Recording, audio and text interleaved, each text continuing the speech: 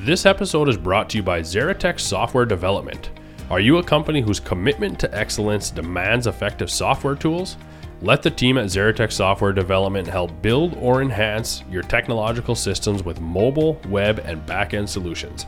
You can find them at xeratech.com. That's XERATEC.com.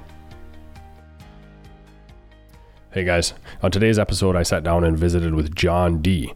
John has been on the podcast before we heard his unbelievable story, how he had somewhat accidentally become a meteorologist, found out he's really good at it in this class in college. Also heard some of his history that he had with different health concerns and stuff at a young age.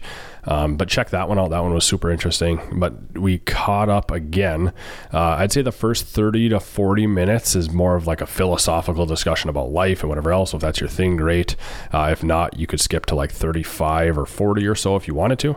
And then we start talking about the flood that happened here locally up in our area in the Upper Peninsula. We had a pretty catastrophic flood, and then just kind of went from there. But anyways, it was really fun catching up with John. I hope you guys enjoy it.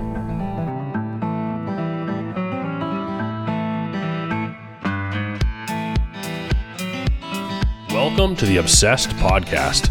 I'm your host, Logan Herkus. In this podcast, we get to meet and hear from folks who are obsessed with a wide array of interesting endeavors. We dive into some awesome stories and look at the mindsets and the psychology of those who are obsessed. Let's go.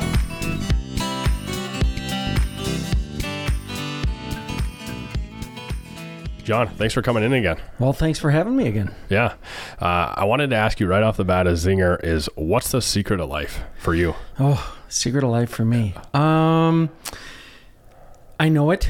It's always difficult to put into words. Okay. And this is, of course, for me. But I think that I sort of live by a motto of you can either be happy or not. It's always your choice, no matter what life is thrown at you. And sometimes that's harder done than said. But, you know, we all face challenges. We all face grief. We all face disappointment.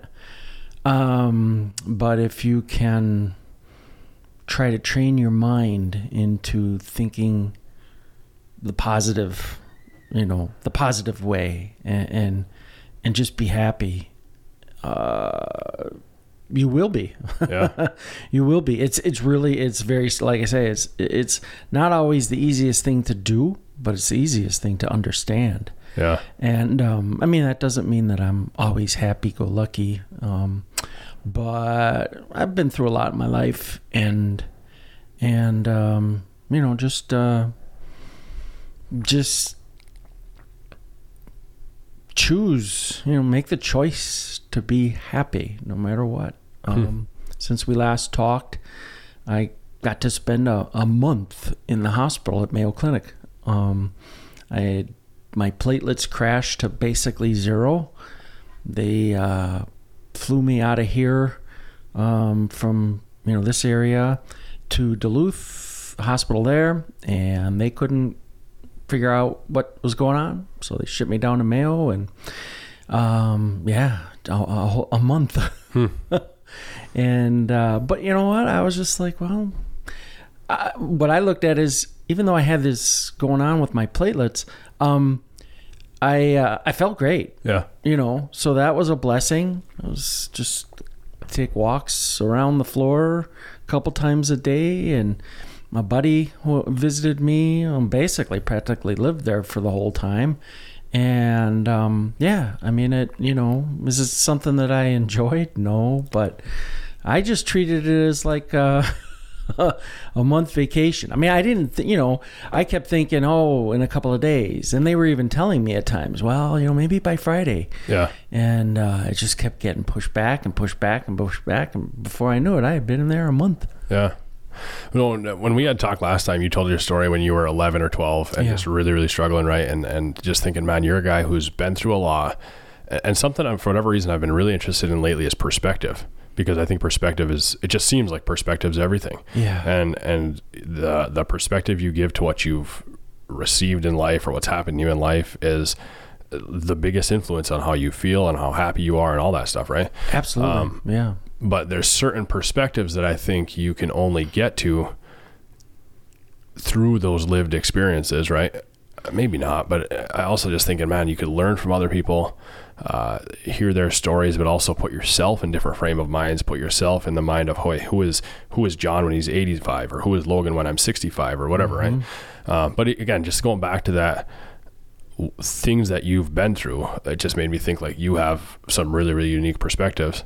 And that's what made me ask that question, like, what's the secret of life, even though it's an impossible question. Yeah, and it's probably different for everybody. I mean, I think everybody would say that there is no one secret, but, and people delve even more philosophical. Why are we here? Well, I'm not going to worry about that either.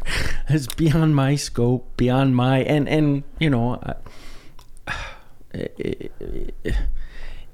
we all have the chance to be happy. We all love to be happy. So that's why, like I say, I just try to not worry about, especially the little things, they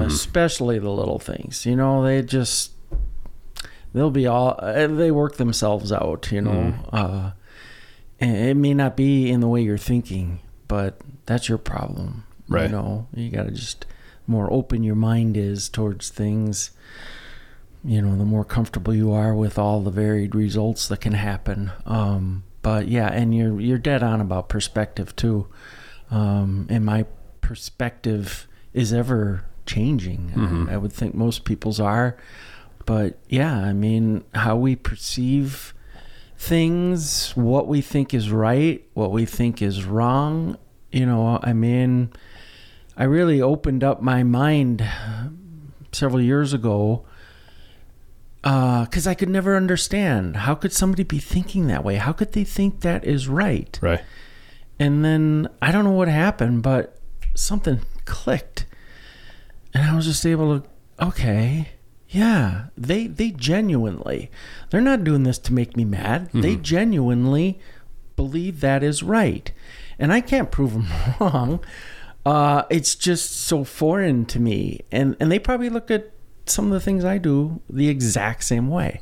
Why does he think that way? Why does he believe that? Why does he, and to be able to accept the differences is wonderful too. It's really allowed me to enjoy life that much more, because instead of worrying about myself or worrying about others, I'm just not worrying. Yeah. No, do you look at talk about perspectives? Obviously, again, life changes you and things change you, but you must, I don't want to put words in your mouth. Do you look at your life a lot differently now compared to when you were 30? Yeah. Okay. Yeah. I mean, obviously things have happened, but anyway, like just life experiences. But anyways, I should let you answer that, but then I'm curious, if you could know what you know now at age 30, how would that have changed things, or would you have looked at things differently or done things differently? Not trying to analyze specifics necessarily, but just outlooks. That's a great question. Well, certainly experiences teach us lessons, and I've learned many lessons since I was 30. So I would definitely apply what I've learned. Would I have made huge changes in my life based on what I know now? I don't think so. I mean, everything that's happened to me, good and bad, I can kind of look back on and say, it's been a great life. I've really enjoyed this ride that I've been on, and hope, it can keep going for a while longer, because I don't know, the older I get, the more fascinating life becomes to me too. Just not just my life, but others' lives. And the more I want to know about others' lives, I think when I was 30, I don't want to use the word narcissistic, but I didn't care that much about what other people thought or did. I was, I think when you're 30, you think you got the world, in the palm of your hands. Mm-hmm. And as you get older, you realize, no, you weren't even close. You weren't even close. And I think too, there's a song lyric, and I can't even remember exactly how it goes or who sings it, but actually the lyric goes, the more I know, the less I understand, which is kind of cool. Yeah. That you say you're more interested in people now, but you also said that you have become understanding of people, right? Did that correlate? Once you started becoming interested in people, you started becoming understanding of people? Okay. Yeah, I think so, because when I didn't, we surround ourselves with people of our clan, so to speak, and anybody else that wasn't of the same general thinking, I seemed to not like dislike, but just was not interested. I was always just like, you go do your thing, I'm going to go do mine. I'm not going to step on your toes, but don't step on mine. Don't tell me what to do. I'm not going to tell you what to do. But now I find that there's much to be learned from people who see things differently than you. Because, getting back to the perspective thing, and so I've really enjoyed listening to podcasts, the last probably 2 or 3 years, to get that different feedback from different people. And, it's enjoyable. And like I say, it's just made life a whole lot more comfortable for me to be around folks. I mean, I'm kind of a quiet guy by nature, even though here I am here talking. I'm more someone that would rather just sit in the room and listen than to be, commanding the attention. Yeah. I think, and I think that comes from, you learn more by listening than you do by talking. Yeah. And I will admit to kind of being turned off by people who want to command the conversation, especially when it's about them.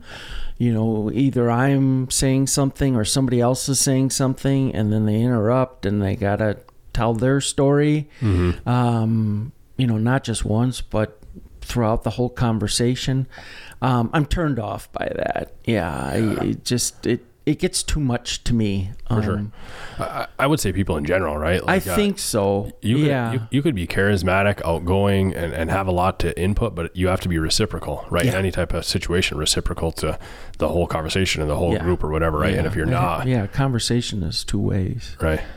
Or more than 2 in it. Yeah, that's interesting about you said about the podcast, because something I've thought about is whenever you're interacting with somebody, that person is always filtering their interactions around John, right? Like you can never get their true unfiltered self in a way, right? Unless you happen to hear them talking about you in the other room or something like that, right? But even just perspectives or anything, it feels like to me, most people, some more than others, would always give you a filtered version, right? It's going to be even a little bit. Oh yeah. Say they're talking about the weatherman, they're gonna give you a different conversation than me, right? Yeah. Whatever it might be. So with that, a podcast lets you hear somebody's unfiltered. It's still filtered because it's going to go public, but it's not filtered to you. You know what I mean? They're not worried about offending you necessarily, right? Right. Or tailoring it to you or whatever. That's interesting. Gives you a different feel, hey? Yeah. I mean, I used to get a kick when I was doing the forecasts locally. It didn't happen a lot, but I'd be like at a checkout line, and either I'm having a conversation with the clerk, or somebody else in front of me is, or something, and they would talk about the weather and how, those guys, they don't know what they're doing. They can't get it right. And, and I would just grin, and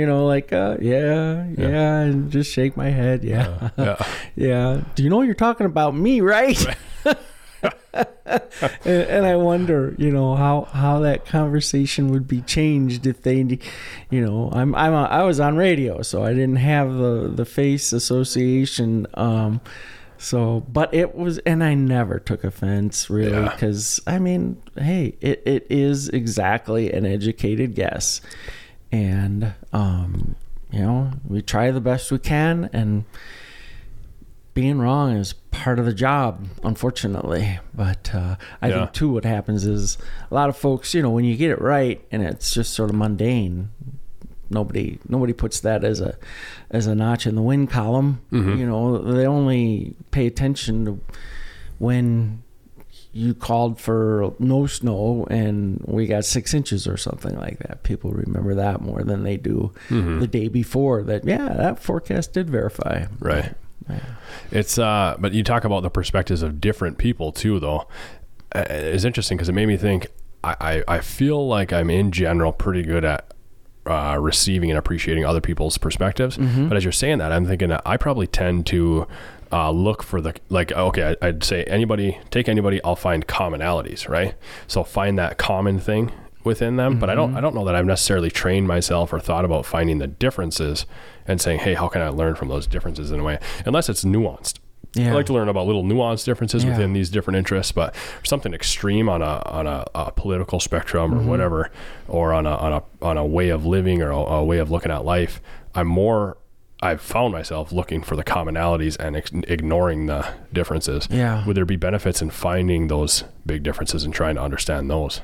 Oh, definitely. Yeah. I mean, like I say, I can't do it all the time, but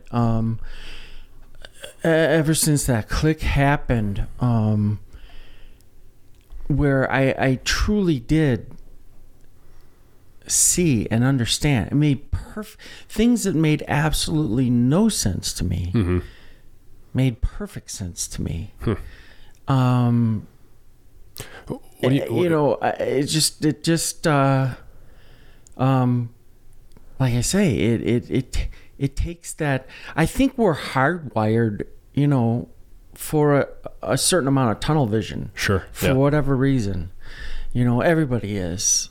But I think that the more perspective you can get, the wider perspective you can get, or more inclusive you can get,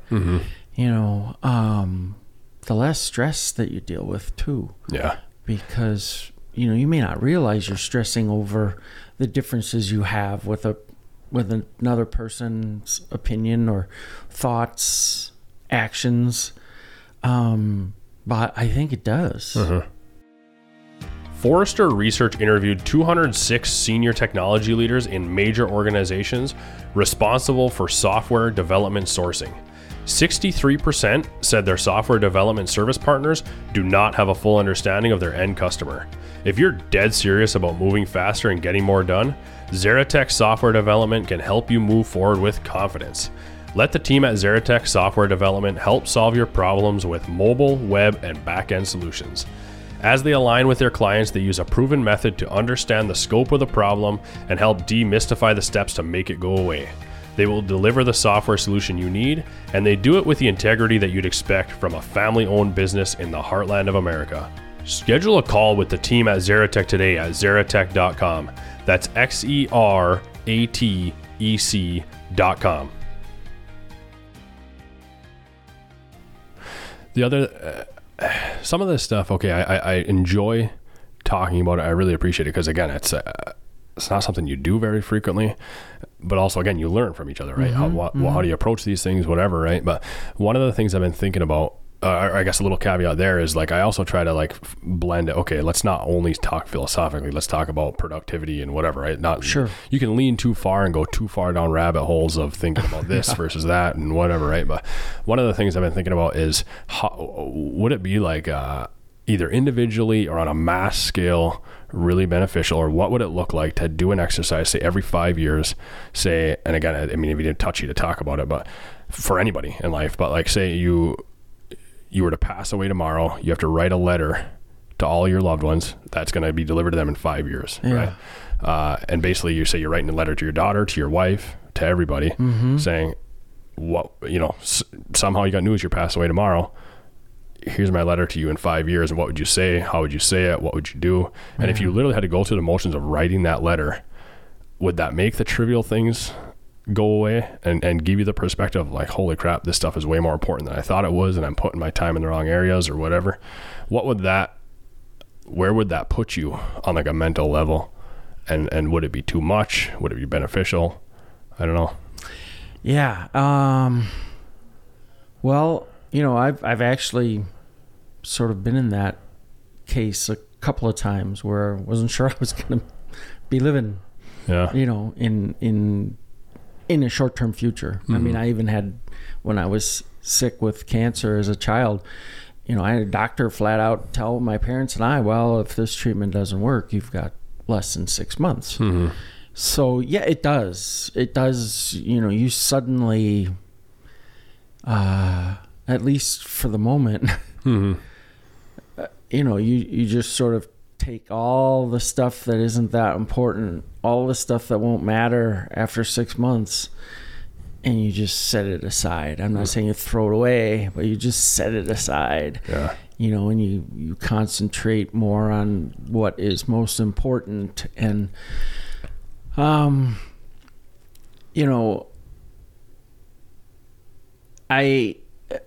did that, but then, the day-to-day activities kind of kicks back in. So it tries to, the mundane tries to fight its way back in. Yeah. And I think to some extent it did. Yeah. I don't have full memory of every single thought I had when I was, 11 years old, and had that. But, more recently I can, I can remember, but I think it also changed a lot by then, so that there wasn't as much mundane to push out, and focus on important. But getting to what you said, yeah, I think that would be a tremendous exercise for somebody. It may not be easy, might scare some people to death, not literally, but, yeah, I think that's a door people should pass through, because it's going to make you think. It really will. It really will. I mean, and it forces you to be more honest with yourself too. I think a lot of us aren't as honest with ourselves as we think we are. Especially when it comes to things that are maybe not good about us. We're able to just sort of, well, so-and-so's like that, so yeah, I get my pass. But it does really, really, I don't want to say force you, but it allows a great pathway for you to see what is important to you in life. Yeah, for sure. And again, I think it'd be unhealthy if you live there forever, right? You should enter into it and dip out of it, right? Yeah. You can't dwell on death. Right. You can't. I mean, I know people who are absolutely terrified of death, and I think that's too bad. I don't usually talk to them about it because they're terrified. They don't want to talk about it. But I don't know. To me, death defines life. To me, I think of like, okay, you have this, you go through the exercise and you walk away with this enlightenment of like, man, I should treat people better. I should take care of myself. I should take care of my family. And that's all wrapped up in this one sentiment of, instead of, you talk about being fear of death, not being fear of death, but start living, right? And start pursuing these things that are important to you or whatever, right? But have it caught up in some phrase. I don't know what it would be. I'd have to think about it for a while, and put like a placard above your door on your bedroom. Like, hit it as you walk out the door every day, every morning or something, just to keep you back in that frame of mind of let the little things go. Yeah. Focus on what's important and go from there. Yeah. Yeah. And the other thing it will do is make you grateful. Yeah. For things that you normally don't see yourself as being grateful for. was everybody has many things that they can be grateful for. You know, even somebody who's terminal with an illness, you have something to be grateful for, or more than one thing, right?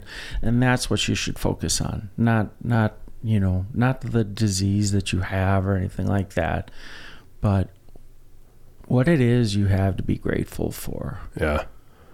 Have you ever I haven't. My wife has gotten into it, is writing down gratuities or writing down what you're grateful for. Yeah. Have you seen an impact from that?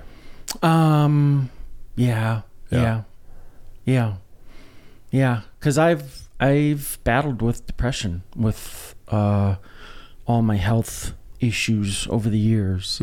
And so I've had some therapy, which helps. That's another thing, people shouldn't be afraid to see a therapist. But one of the exercises was to, write down like 3 things that you're grateful for. And it's just like anything else. The more you do it, the more it becomes common nature for you. So whereas it's as an exercise when you first start, and you physically write it down to see it, I think there comes a point where you don't have to write it down anymore. It just sort of comes to you like, man, I'm lucky that I've got enough food to provide for my family, and we're all healthy, and just even little things like that. It sounds ridiculous, but you're sitting in a hospital bed not knowing what's going to happen. That's when you start to think, that's when you appreciate. I remembered sitting in a hospital room in Mayo Clinic and just watching these people walk down the sidewalk, thinking, how lucky are they? Look at them go. Right. And it wasn't that I was feeling sorry for myself, but I was like, when I get out, I'm going to be happy about walking down that darn sidewalk. Right. Did you actually answer that? I just want to make sure. Okay. Sorry. No, we're good. And I didn't mean to get deep and philosophical right away. Yeah, like I said, that's fine. I can go anywhere. Yeah. Well, for whatever reason, a lot of times I've talked about this on here before, but try not to prep too much, just 'cause I like to have it be a conversation more than an interview, I didn't right? prep one bit. But for whatever reason, you feel called to ask something, and I kept thinking coming into today, I got to ask you, what's the secret of life? Like I say, I can go anywhere. Yeah. But I appreciate that perspective. And again, even thinking about the, the letter exercise and stuff, I hope that didn't cross a line. I didn't realize that. Nope. I'm going to tell you what I want to tell you, and I'm going to keep the rest. Anything I don't want to share with you and your listeners, I won't put it out there. Okay. Well, I appreciate that. But again, that perspective, for whatever reason, I keep thinking about that, of like the same thing with the time, not necessarily passing away, but if I wonder if it'd be better to not do a passing away exercise, but do a later in life exercise. So you're a 30-year-old, write a letter to yourself when you're 50 or, 40, 50, 60, whatever. You could even write a letter to your kids when you're 40, 50, 60, something like that. Something like that, would that be more beneficial or alternate? Or I don't know, because I've never done that. Yeah. And I've never really done the passing away either, but there's a distinct difference, obviously. I think death, its finality, makes us really, I don't want to say go to a dark spot, but really makes us take serious stock, Yeah. Because 50 years, somebody might say, well, I'm not going to be any bit different. I like who I am now. I'm fine, whereas I think we all want to be remembered as a great person when we pass away. And so there's that finality, the last words you're going to say to your wife, or the last words you would say to your child. And there's been times where I've thought about that, like, if this doesn't go right, what are my words going to be? Mm-hmm. What would I tell my daughter? What would I tell my wife? Yeah. Yeah. I wonder, again, I want to ask you more about that, the flood like we've been talking about, but I wonder, to me, the letter in the future is to yourself, right? The 40-year-old to yourself to tell you, hey, you figured this thing out. You know, you're in a good spot. Don't worry about it. But then the other letter would be to loved ones. Yeah. I don't know. I don't know that I'll even do it, but I just something I've been thinking about. Yeah. Yeah. No, I mean, like I say, I think our whole society underestimates the power of, mental thoughts, mental power, how you can literally make yourself physically sick by thinking a certain, your brain can literally manipulate things so that you are physically sick, and you are in the hospital and doctors are working to try to find, what's wrong. Right. And yeah, it's amazing. That's the one thing I never really, I've always kind of respected the power of mental thought, but I give it way more respect now. Yeah. Well, on the positive side, the placebo effect is a proof of that, Absolutely. right? But I've also wondered, so in the last 8 months or so, I've been dealing with some arthritis stuff, so autoimmune type stuff, right? And I suppose just like you're going to be involved in some health stuff. You're going to think about it quite a bit, right? Yeah. And I see a lot of different people, and a few people that I really appreciate, like Jordan Peterson and Michaela Peterson, who are you familiar with them? Yes. They have different autoimmune stuff, and they've mostly eliminated them through the lion diet, eating just meat, stuff like this, right? But you see different people with different autoimmune things, and it's like owning a red Jeep. Once you have a red Jeep, everybody has a red Jeep, right? Once you have an autoimmune thing, everybody does, right? Yeah. Anyways, just thinking in my head, is there a correlation between I don't know what the right word is, them being a deep thinker or something or whatever, and them having an autoimmune, or is it totally unrelated? You saying, hey, your thoughts can manifest themselves physically. Yeah. Is there some correlation with, if you had more of a free and easy living temperament, would you be less likely to have some of that stuff? Or, hard to say, obviously. Correlation is never causation, but... Yeah. Well, I'll say this is that, you watch these folks who reach a long age, into their 90s or towards 100, and they're all smiling. Yeah. They're all smiling. Yeah. You never see one that's pissed off at the world. They're just grateful for life. So, I do think that worrying over things, can make you sick, literally. Yeah. Not just you think you're sick or you feel symptoms, but you literally have, abnormalities going on physically in your body. And I don't know how that can happen.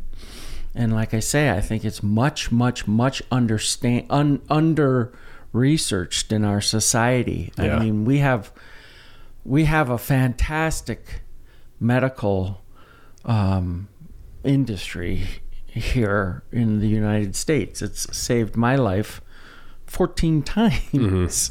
But the psychological stuff seems to be so taboo. Yeah.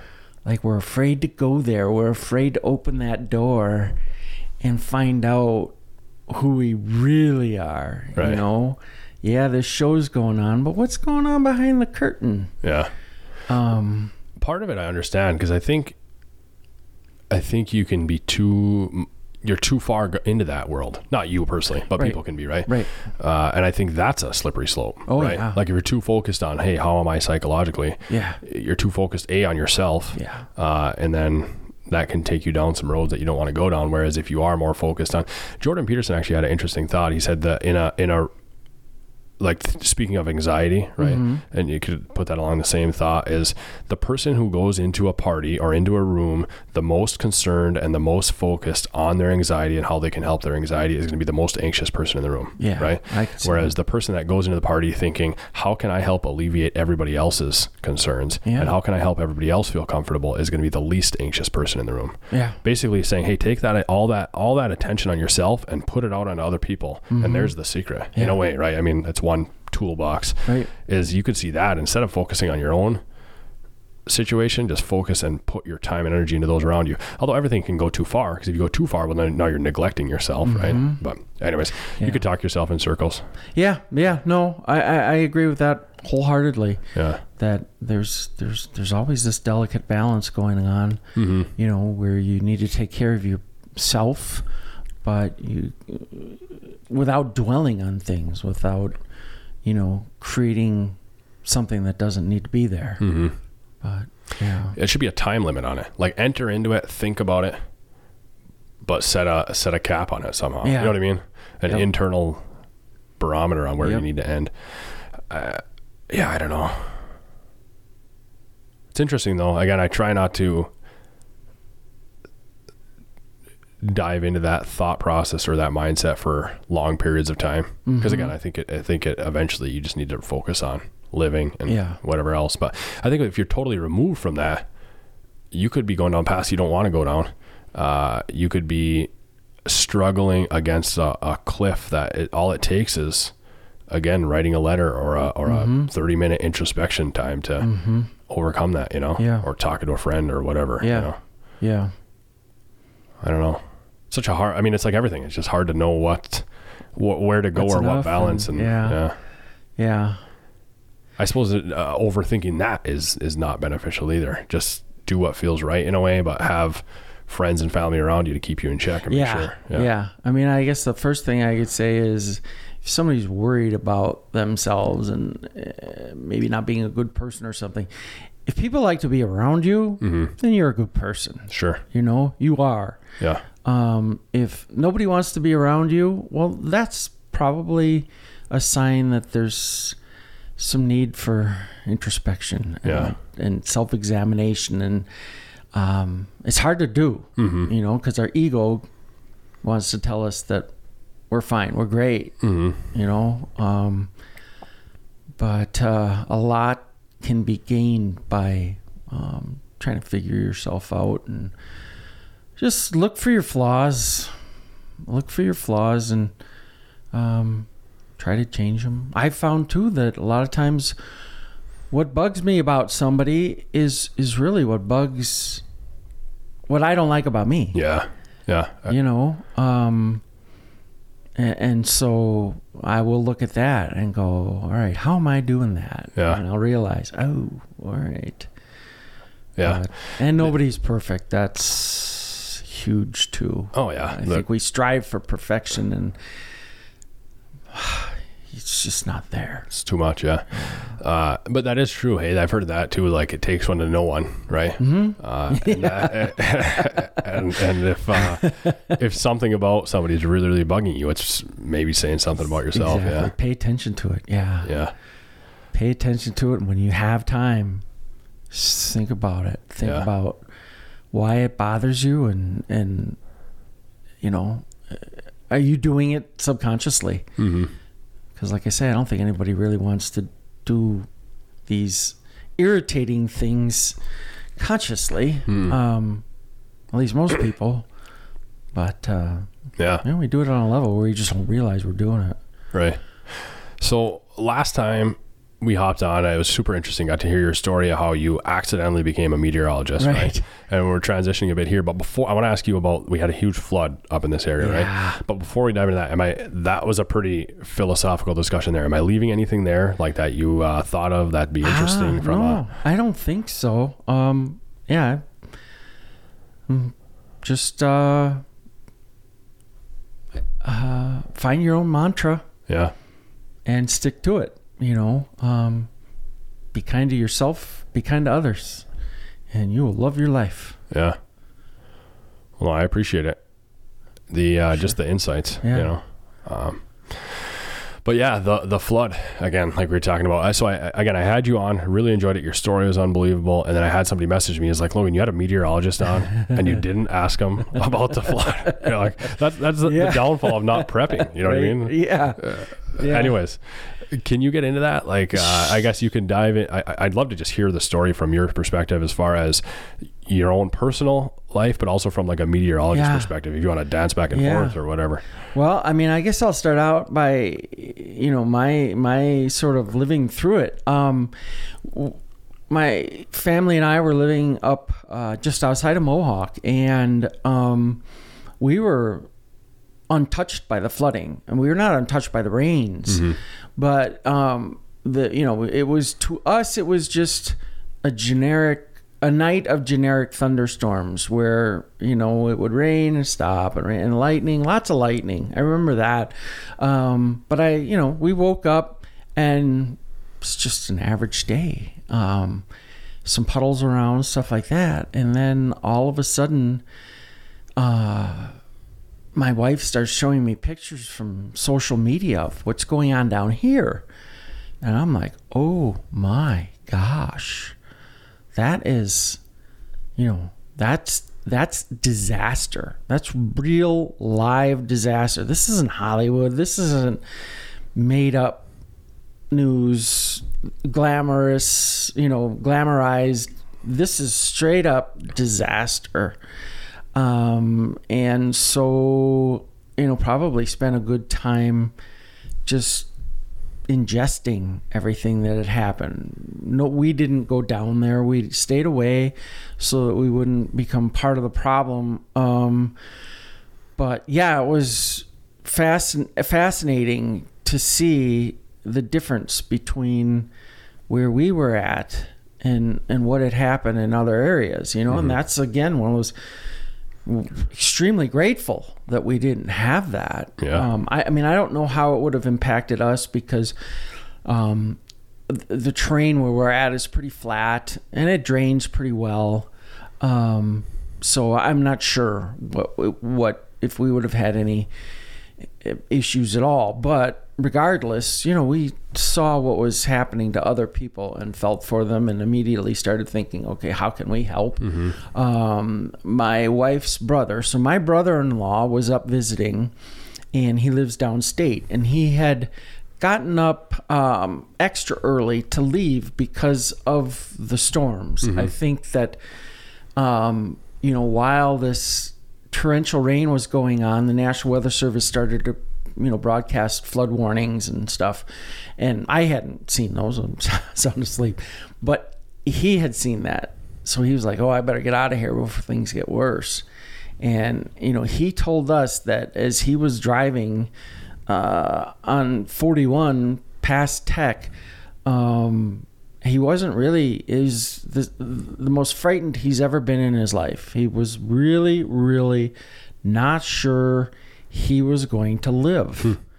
He said that there were boulders floating down the street, in this torrent. So I'm a little confused because I don't know where that would happen actually out in front of Tech. I'm thinking maybe he's thinking Ripley because that's where you have the terrain that would allow water flow to carry boulders and sweep them away. He thought he was going to be swept away. And it was one of those things where by the time he realized he was in big, big trouble, he could not turn around. He could only go forward. So, he did make it through. And he was in a, not like a monster truck, but a lifted Super Duty truck. So he was much higher off the ground than a normal vehicle would be. So, and then getting into the meteorological aspect of it, the term that we apply to that kind of meteorological phenomenon is called train echoing, meaning you have these intense thunderstorm cells develop, and then instead of them kind of coming and going, or a line progressing through the area, kind of in association with a cold front, you have them firing up behind each other like they're trains on a track. So rather than just getting this one, getting like a torrential downpour from this one intense cell, you're dealing with multiple cells all going over the exact same area, over a short period of time, and can dump incredible amounts of rainfall. I forget the totals that came in from some of these places, but if memory serves me, it was like 12 inches, and most of it occurring like in a 4 or 5 hour period. And they're rare. These occurrences are rare, but certainly not unheard of. I would say that across the United States, you might have a train echoing occurrence like that on the average of maybe 1 or 2 a year. Okay. Train echoing is the term? They call it the train because if you look at it on radar, you see these, enhanced areas of rain, the yellows and oranges that they colorize the rainfall. And they're literally lined up. In fact, I don't know if the National Weather Service did have a page that they created to help illustrate what happened. But, if you can just imagine looking at a radar and rather than seeing, kind of like a line of thunderstorms that are just progressing through, and within an hour or two, you go from no rain to very heavy rain back to no rain. The way the thunderstorms are aligned, they just keep going over the same spot.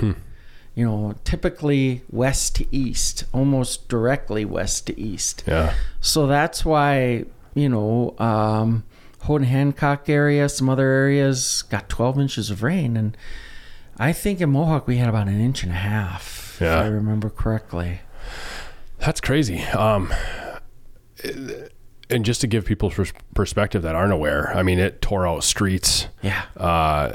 Took out homes, basements, did a lot of damage. Yeah. We kind of had the perfect scenario for flash flooding, in that we have that change in terrain, and then you dump a bunch of water on it, and that water wants to flow. Whereas some places, it's kind of more of like a gradual flooding. I know there was a train echoing episode that happened near a neighborhood that I grew up in outside of Chicago. And what happened there was, the Des Plaines River, which carries a lot of the runoff from those areas, it became swollen and eventually swallowed up some neighborhoods. Now, not to where the homes were completely underwater. I think it was just a situation where, the roads were flooded and impassable, and, people have water in their basements and stuff, but you don't have this destruction by the water moving and washing out things. It's, it's more along the lines of flooding, like I think a lot of us think of as just this gradual rise of the water. Whereas here, you had this, we had, and you can see them if you just stand back and like look at Ripley. You can see the drainage basins. You can see where, cut into the hillsides, there are like valleys, and probably easier to see in the winter when you don't have the leaves on the trees. But at any rate, they're there, and they were built by just that, not necessarily catastrophic flooding, but by the erosion of the water flowing in there. So, unfortunately, there are folks that live, in those drainage basins, And they probably don't even know it or did know it. But then, you bring an event like that in here and it becomes perfectly clear what's going on. Do I think that it's going to happen again? Yes, but maybe not in our lifetime. To do that kind of event over the exact same area within a lifetime is pretty rare. But over the course of a couple hundred years, I would suspect that it would happen again. But I think we also the drainage systems, the culverts, the things that we had as a society to handle the wash, the rain, were subpar. And I know that up further up 26 towards, like past Hubble, Lake Linden area, a lot of the culverts were either plugged with, just debris, or in some cases, unfortunately, garbage. People take their old couch and they throw it into the woods thinking, it'll biodegrade. Well, they were plugging up the culverts. And that's how we got these terrific washouts on the old railroad grade up there. There was, I think, at least 3 that were, like over 100 feet deep, gone, and probably 500 yards across at least, just completely washed out because the water backed up behind these railroad, I don't want to call them bridges, but I can't come up with the term. But where the grade crossed these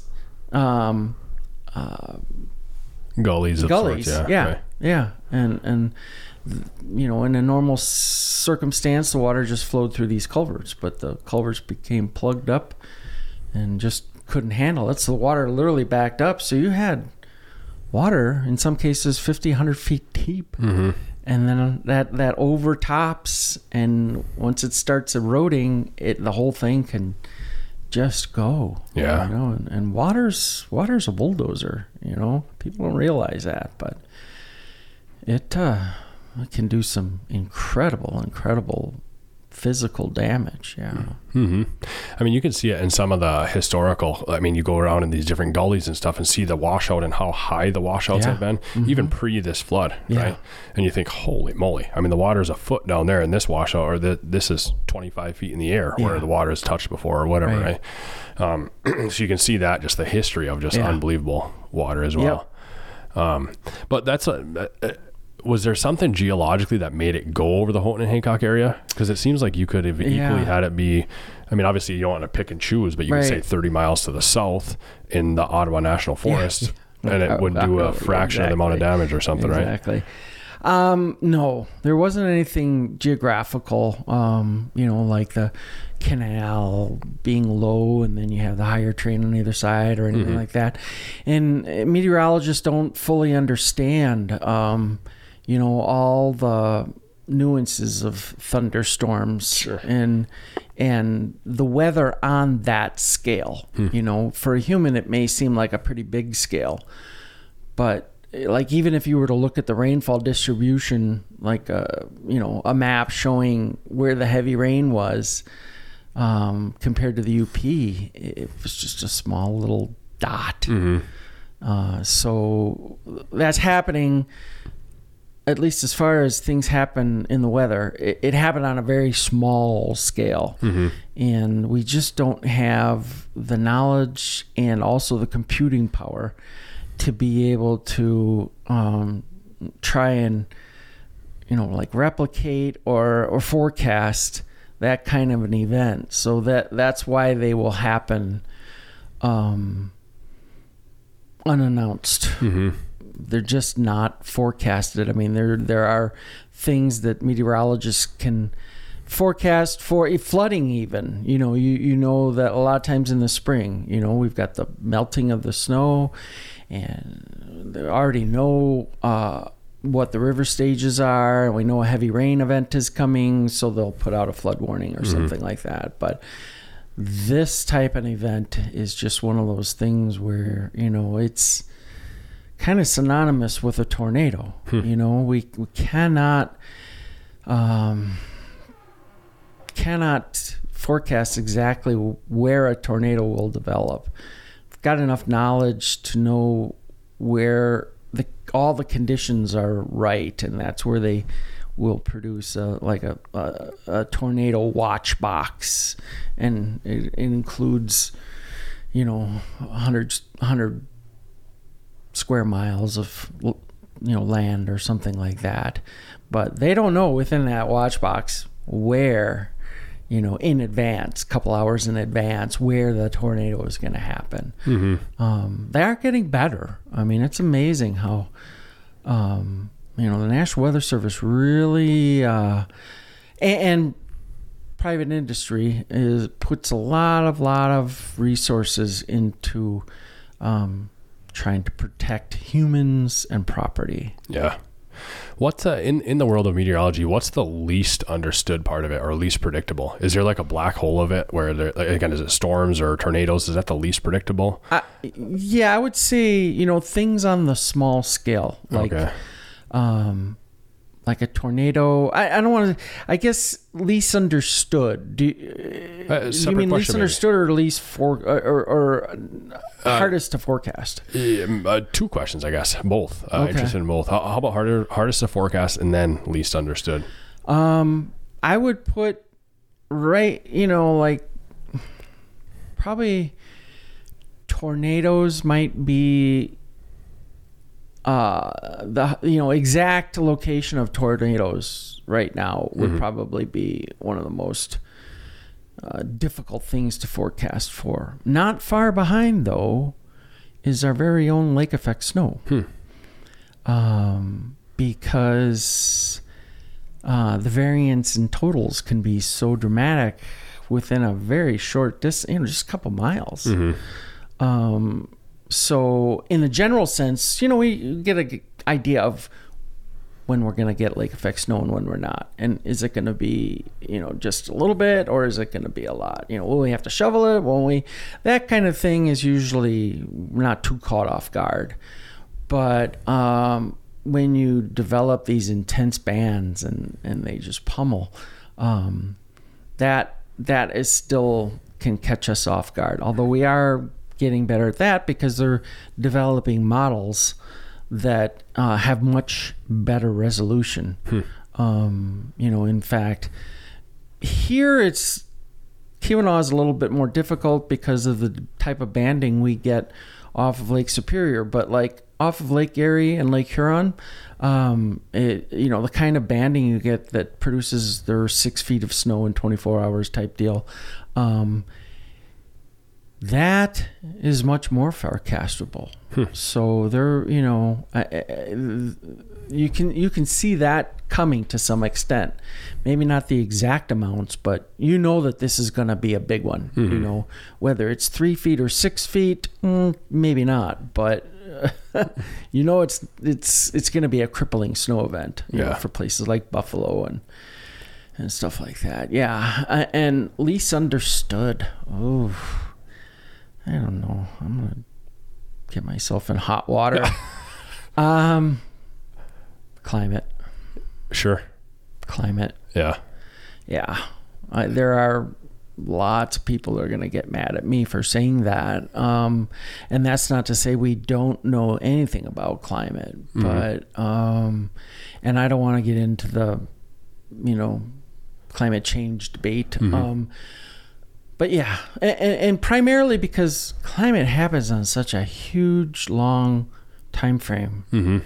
And I don't think anybody with, a knowledge, whether they have a degree or not, with an advanced knowledge of the earth or weather, will argue that climate change never happens. I mean, it's,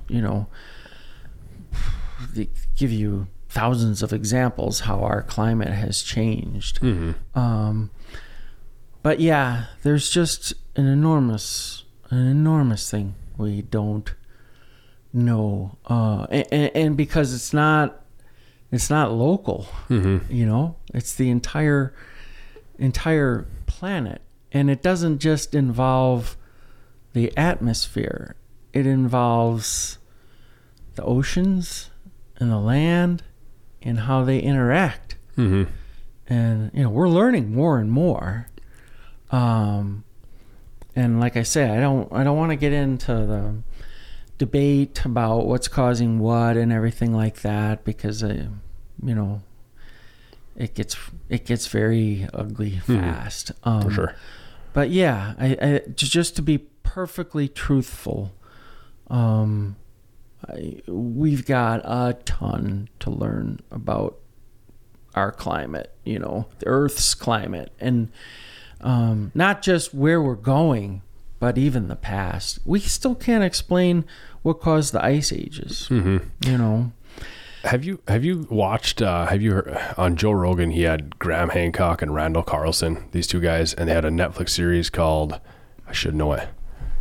Basically testing and pushing back on the theory about how far back humans go in like the Amazon and stuff like this. Randall Carlson, what was his Graham Hancock, actually, what I'm thinking of. Yeah, I don't think I do follow Joel a lot. I like his I like his way of, the way he does his podcast, and many of the people he has on I find interesting. Lex Freeman too. Graham Hancock is the guy that I'm thinking of. So he had him on there. His Netflix series is called Ancient Apocalypse. Okay. And essentially it's basically saying that, hey, modern day, I won't do a great job of breaking it down, but modern day humans look at us going back like 5,000 years, 6,000 years or something like that. Whereas there's a lot of evidence, like geological evidence of an ancient civilization that around 11,300 years ago was hit by this cataclysmic weather event that took them out. And then it took years and years and years for, society to build itself back up again. Right. And he gives out a ton of information with this crazy event that happened, then as all this data and different things like, I won't do a great job of breaking it down, but things like maps in the Library of Alexandria that mapped out parts of the world that have never been explored before. You know what I mean? Things That's like this. Fascinating. And then again, different geological structures or man-made huge pyramids built within the Amazon, and now they're covered by trees and showing that they date back to a much later date than anything else. But there was, with that weather event, is that anything you've ever heard of? Like some huge major weather event, like it's like 11,600 to 12,700 years ago or something like that? No, I have not. Okay. I have not. And I don't want to necessarily say he said this, but Dr. Stan Vitton that I had on, he's a geomorph. Let me think. He's a geological engineering professor at Michigan Tech, retired now. Okay. But he just said passively, he's got this interest in geomorphology, which is like the shaping. Is that the correct word? Shaping of the earth over time, right. Essentially. Yeah. And he was saying, okay, you look at the Portage Canal right here, right? Mm-hmm. And it looks like we had a major flood back in the day. This is prior to me ever talking about Graham Hancock or these guys or Randall Carlson or ever even hearing this. Looks like you got a major flood because you look at the rubble and the rocks on Ripley on the Hancock side of the hill, and it's all there. There's dirt and rocks galore. Whereas on the Houghton side, it's basically bare bedrock. And he's saying it looks like, and again, I don't want to put words in his mouth, but it looks like a huge flood came through, tore out all that bedrock, or not bedrock, but all that dirt, debris, rocks on the Houghton side, and just stripped it out of there. But he was like, the only thing is that there's not necessarily a recorded event large enough to make that happen. So then you correlate this unrecorded 11,600 year ago weather event to that, and he said, again, just thinking about that would potentially explain that the flood of Portage Lake, as he put it. Who knows? Yeah. But just interesting to think about that. Maybe there's a lot more, like you said, in the history that we're not aware of. Yeah. That's what I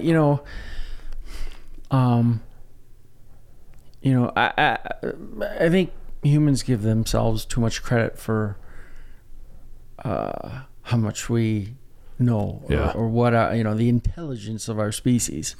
Well, I remember my dad, we didn't get into an argument, but we were kind of talking about intelligence. And I said, well, of course humans are going to have the highest intelligence. We wrote the rules for what intelligence is.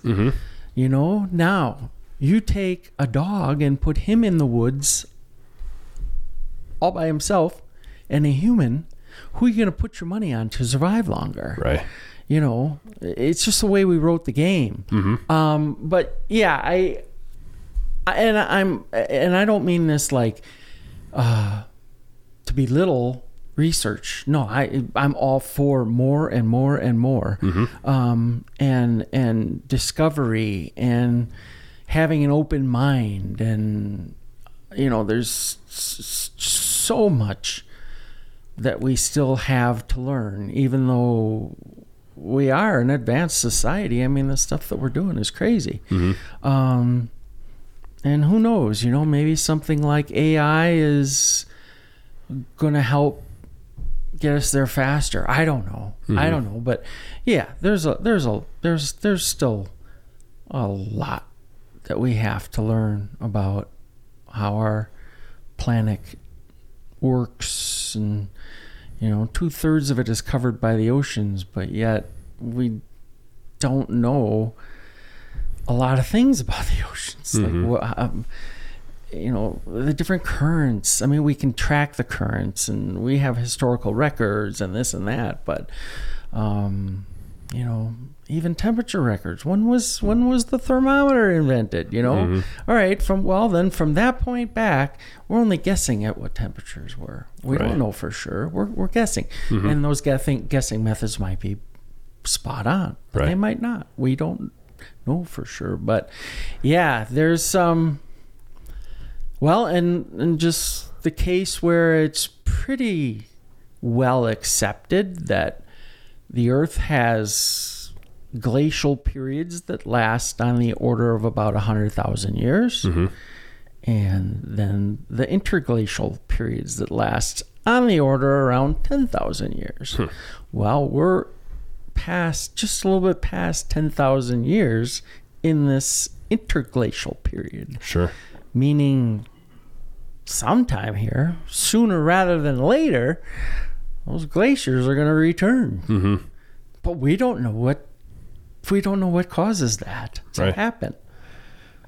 Crazy. And why was the northern hemisphere, and even further along, why was North America so much more heavily glaciated than its counterparts, the Eurasian continents and southern continents, or southern hemisphere had minuscule compared to the northern hemisphere glaciation. Based on common thoughts right now. So yeah. Is there like a leading theory on what causes those? I don't shifts? know. I don't know that. All I know is that I've kept myself, even though I've been retired now, I've kept myself, try to keep myself in the loop on, and I don't know of a leading theory behind it. Okay. No, I don't. I would love, if there is, I would love for somebody to let me know, because that is one of the things that, kind of fascinates me, is what caused this monumental change in our atmosphere to create those glaciers. Yeah, you're talking about that as far as sometimes we put too much emphasis or too much confidence in what we actually know, right? Somebody I had on previously sent me this YouTube link to watch. I haven't watched it yet, but it's a banned TED Talk by Rupert Sheldrake. I'm not even sure who that is. Weird. Look at this. No, never mind. Actually, I'm thinking here. Anyways, I'm looking at it right now, but it's exposing scientific dogmas. Basically saying, here's the fallacies that the science uses, and that we need to expose these so that we can look at things from the right perspective, right? To talk about perspective from earlier.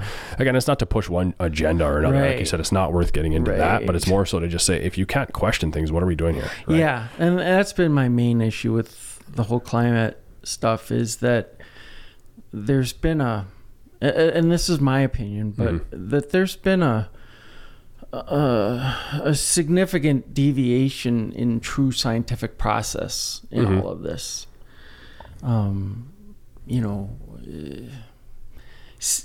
It's too strong to say we've jumped to a conclusion.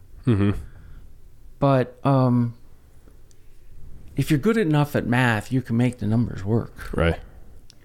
And I'm not. I stink at math. I know that. I took enough math to know that, so yeah, I just, I don't think that there should be any silencing of contrary thoughts, and the more learning we can do, the more rocks we can unturn, the better, rather than just going down a path, one single path, assuming it's the right way to go. For sure. The part a second ago where I exclaimed, like, weird, look at this, is they just connected, is this Rupert Sheldrake's TED Talk was banned, but then in the description it says also Graham Hancock's TED Talk was banned. So just funny little connection there we're just talking about. That's what bothers me, is that anytime somebody, it's not an always, but anything contrary seems to get silenced, and it just doesn't seem good. I think that humans, for the most part, can smell a rat. And we should be allowed to make our own decisions based on the information that we're given, rather than to only be given one kind of information. For sure, right. And as long as you're not doing harm to people, to other people, right? Absolutely, yeah. And like I say, I'm not accusing anybody of anything. I saw it in my profession, and it's one of the reasons why I don't want to give my, I think people probably are taking what I've said so far as I'm some kind of contrarian towards climate change. Not at all. Right. But I do have issues with how it's being handled, more from a scientific perspective than what anybody is saying. I just think the scientific process has been manipulated a little bit. And so that's I'm trying to backpedal now. And truly, I don't really like to debate it either, because, like I say, I can't prove anything one way or the other. I can just observe what's happening and kind of come up with my own perspective on it. My own thoughts, and just hope that we can learn more and perhaps learn exactly what might be the future, in another 100 years with our climate or something. That would be fantastic. Like, if we could really, really, really know, really, really avoid going towards something that's catastrophic. But the other thing I find interesting is we always, folks will say, "Oh, well, we're killing the planet." No, the planet's gonna be just fine. It's gotten hit by asteroids that wiped out just about every living form, and it bounced back. The planet's gonna be fine. It's humans. We really are the most delicate creatures probably on this planet. We have to wear clothes. We have to, create our own food, shelter. We're the most fragile. If you want to say, we're destroying. We're going to destroy humankind, not the planet. Right. The planet's going to be just fine. Right. No, and again, we can, if it's too sensitive or whatever else, we can remove different parts of it. But I understand what you're saying. Again, we're not actually making any conversation about the status of climate change or anything like that, or the history of it, or the future of it, or anything. I mean, even as a kid, we went, on trips, and I remember one of the places we went was Mesa Verde in southwest Colorado, where the cliff dwellings are. Sure. And those dwellings are there because at one time the climate there supported agriculture. Yeah.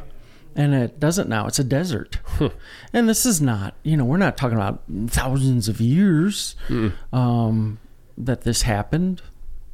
So yeah, I mean, the climate does change. Yes.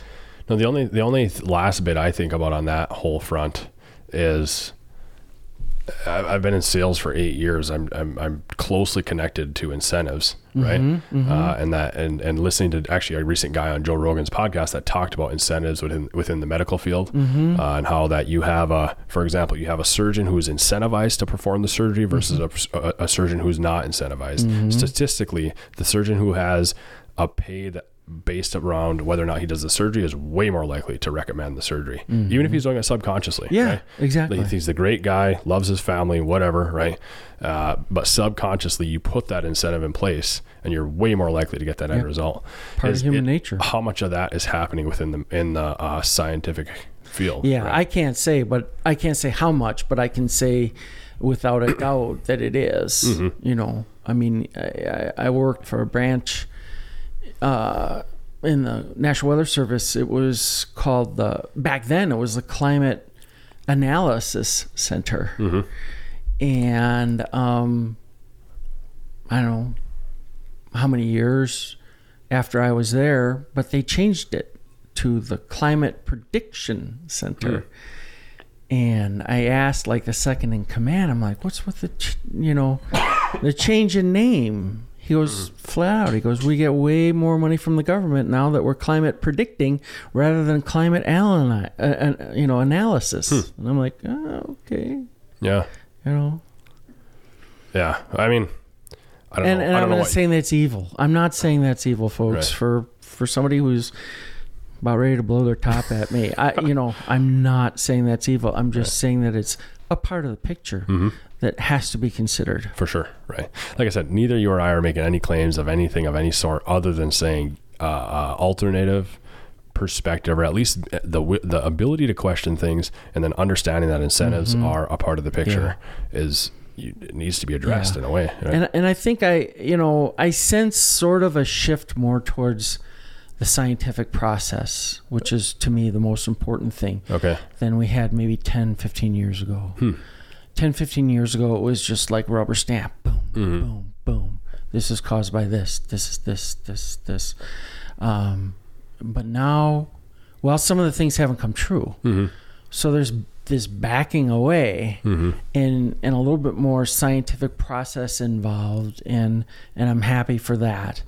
And hopefully we can continue that trend and keep learning, because it's the scientific process is what is going to teach us what we'll learn from, not the rubber stamping. You know? And that's what I was thinking about the future is AI must be a huge part of it, like you said. Yeah, I know hardly anything. I have not downloaded ChatGPT or anything like that.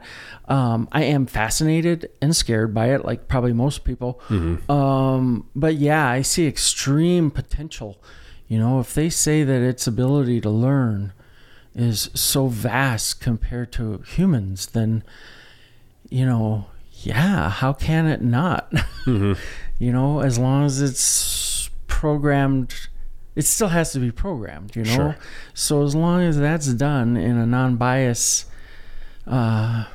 way, then yeah, I think we're on the cusp right now of huge discovery. Discovery like probably has never happened in the history of mankind, based on AI, just because of what it will eventually be able to do. I mean, we're thinking right now what it can do. Well, what about when you can increase the computing power by, 10,000 times or something, where we're at right now? What will do then? It's going to be cool, but a little scary in a way too. Right. Yeah, it's interesting. There's you almost feel like you wish you could. Like you and I could do something to affect change to, again, we're talking about perspectives, give people different perspectives or help with this whole picture of this conflict within groups and whatever. But then I also go back to what can I do? I don't know if that's the right way to look at it, but like, again, refocus on your inner circle. And I don't know. I mean, I think a lot of us a lot of people, a lot of us, just kind of throw up our hands and go, well, what can I do? Yeah. Well, you may not be able to change the world, but you can change the world you're in, you know? Like you said, your circle. You can have a huge influence on that. And, you know, I think that if everybody were to just try to be a little bit more positive about things, cut people more slack, whether you believe in them or not, just say, you know what, you're not hurting me, you're not hurting yourself, so that's great. You know, I don't agree with you, but that's okay. I don't need to. Right. You know, I can go to sleep at night. I can carry on with my life just fine. And you know what? Maybe somewhere down the road, I will completely agree with you too. You just don't know. But yeah, I think, you know, you don't have to change the whole world. You just need to change the world you're in. Yeah. Well, I like that. John, I've got one last question. Is there anything else through this? No. Okay, we're talking perspectives, and you talk about how you just said that someday I may think just like you do. Have you ever had that happen in your life? Can you think of a time when you really disagreed with somebody, and then 10 years later, all of a sudden you're like, you know what? That person was right. Yes, I'm positive it has happened. I'm trying to think of specific examples.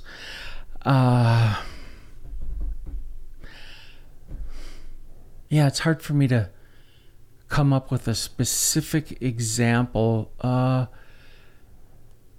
but I know it's happened where I just was, you know, thinking something was the most ridiculous. Why don't they just blah, blah, blah? And then it hit me, you know. Yeah. Because they truly can't, or you know, because that wasn't the right way to do it. You know, this is the right way to do it. And God bless my wife, because she, I mean, you know, I can make jokes about it, but the truth is she opens my eyes so many times. And we first married, and I wasn't as good at seeing her perspective, or at least, I don't want to say respecting her idea, but like just flat out going with her idea. And I still got work to do, especially if you asked her. But I have learned that she's way, way, way smarter than me in things, and listen to her. Just shut up and listen. Swallow your pride, you know, let it play out, and you'll see why. Yeah. And the other easy answer is, it seems like you talk about somebody not knowing what they're talking about, and then eventually realizing they do as a dad, right? At 14 years old, what does dad know? Yeah. At 24, all of a sudden, man, that guy, you know. Yeah. You know what's funny though is, growing up, you know, my dad was my hero. Yeah. He really was. So I never really questioned but that is a great example. I think a lot of people, you know, they'll look at somebody who's older and more experienced and just go, and then down the road they go, so it's similar. I didn't have big questioning of my dad when I was growing up or anything like that, right? But you have this respect. I know I could talk myself in circles about everything, but you have this respect for somebody that's older than you, than more experienced, but also you eventually reach the age where you realize just because you're older doesn't mean you're correct. You know what I mean? I've seen a lot more of and more as you get older.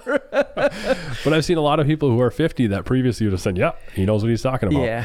Who are either living outside of the way that you'd want to live, or teaching you things outside of the way you'd want to learn, or whatever. What's cool is I've got a 13-year-old daughter who's going to be 14 in 2 months, and I learned stuff from her. And that's getting really cool. I mean, and I think she feels great about it, how she's teaching me about things that I don't know. You know, it's not so much in the way of life, it's more along the lines of like textbook type stuff. But I'm loving it. Yeah. And I can't wait till she gets, it's so cool to learn from your kids, in that way, Yeah.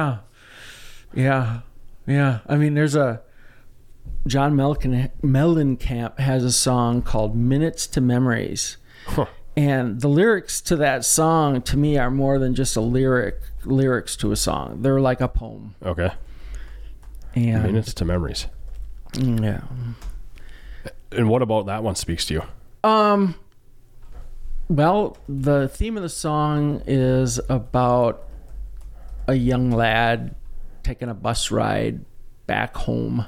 Mm-hmm. And he sits next to an elderly gentleman, and the elderly gentleman starts talking about his life and his times and, what's important in life and this and that. And, at the time, this character, the younger boy, just listens but goes, In fact, one of the lyrics are, I do things my way and I pay a high price. But then towards the end, he talks about how now that I'm older, I can see that old man on the bus ride was right. So it's just kind of cool.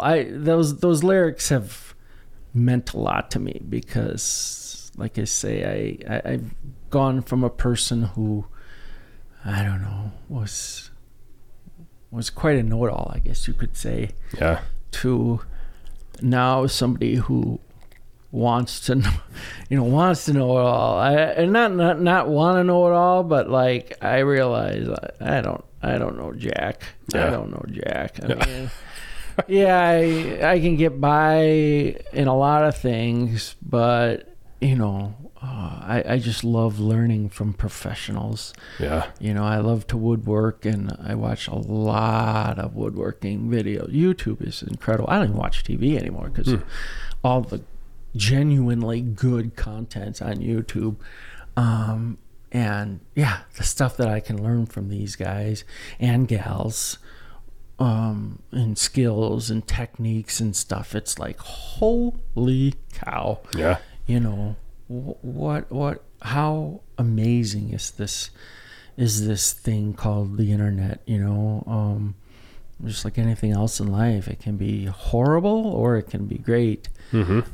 And I just kind of, I don't get into the talking about others or this is or that. I use it as a, research and educational tool because there's some great stuff, just wonderful teachings on it. Well, I appreciate it, John. I'm gonna have to end with that and listen to Minutes to Memories on my next drive here. It's a good song. It's a good song. I recommend lots of folks to listen to it or bring it up on your phone and read the lyrics along with, because it's I don't know, at least to me it is, like I say, it's not just lyrics but true poetry. It's message. Yeah, well, I appreciate it. Like I said, I'm going to check it out. Thanks again. I might have to play it on the way home. Yeah. Thanks for hopping on. Appreciate it. Fun to chat. Well, thanks for having me again. This is fun. I really enjoy it. Yeah. Hey, guys. Thank you for listening today. I hope you enjoyed it. If you have and you feel so inclined, share this podcast with your friends, subscribe to the podcast wherever you listen, and give us some feedback with a review. Until next time, thank you.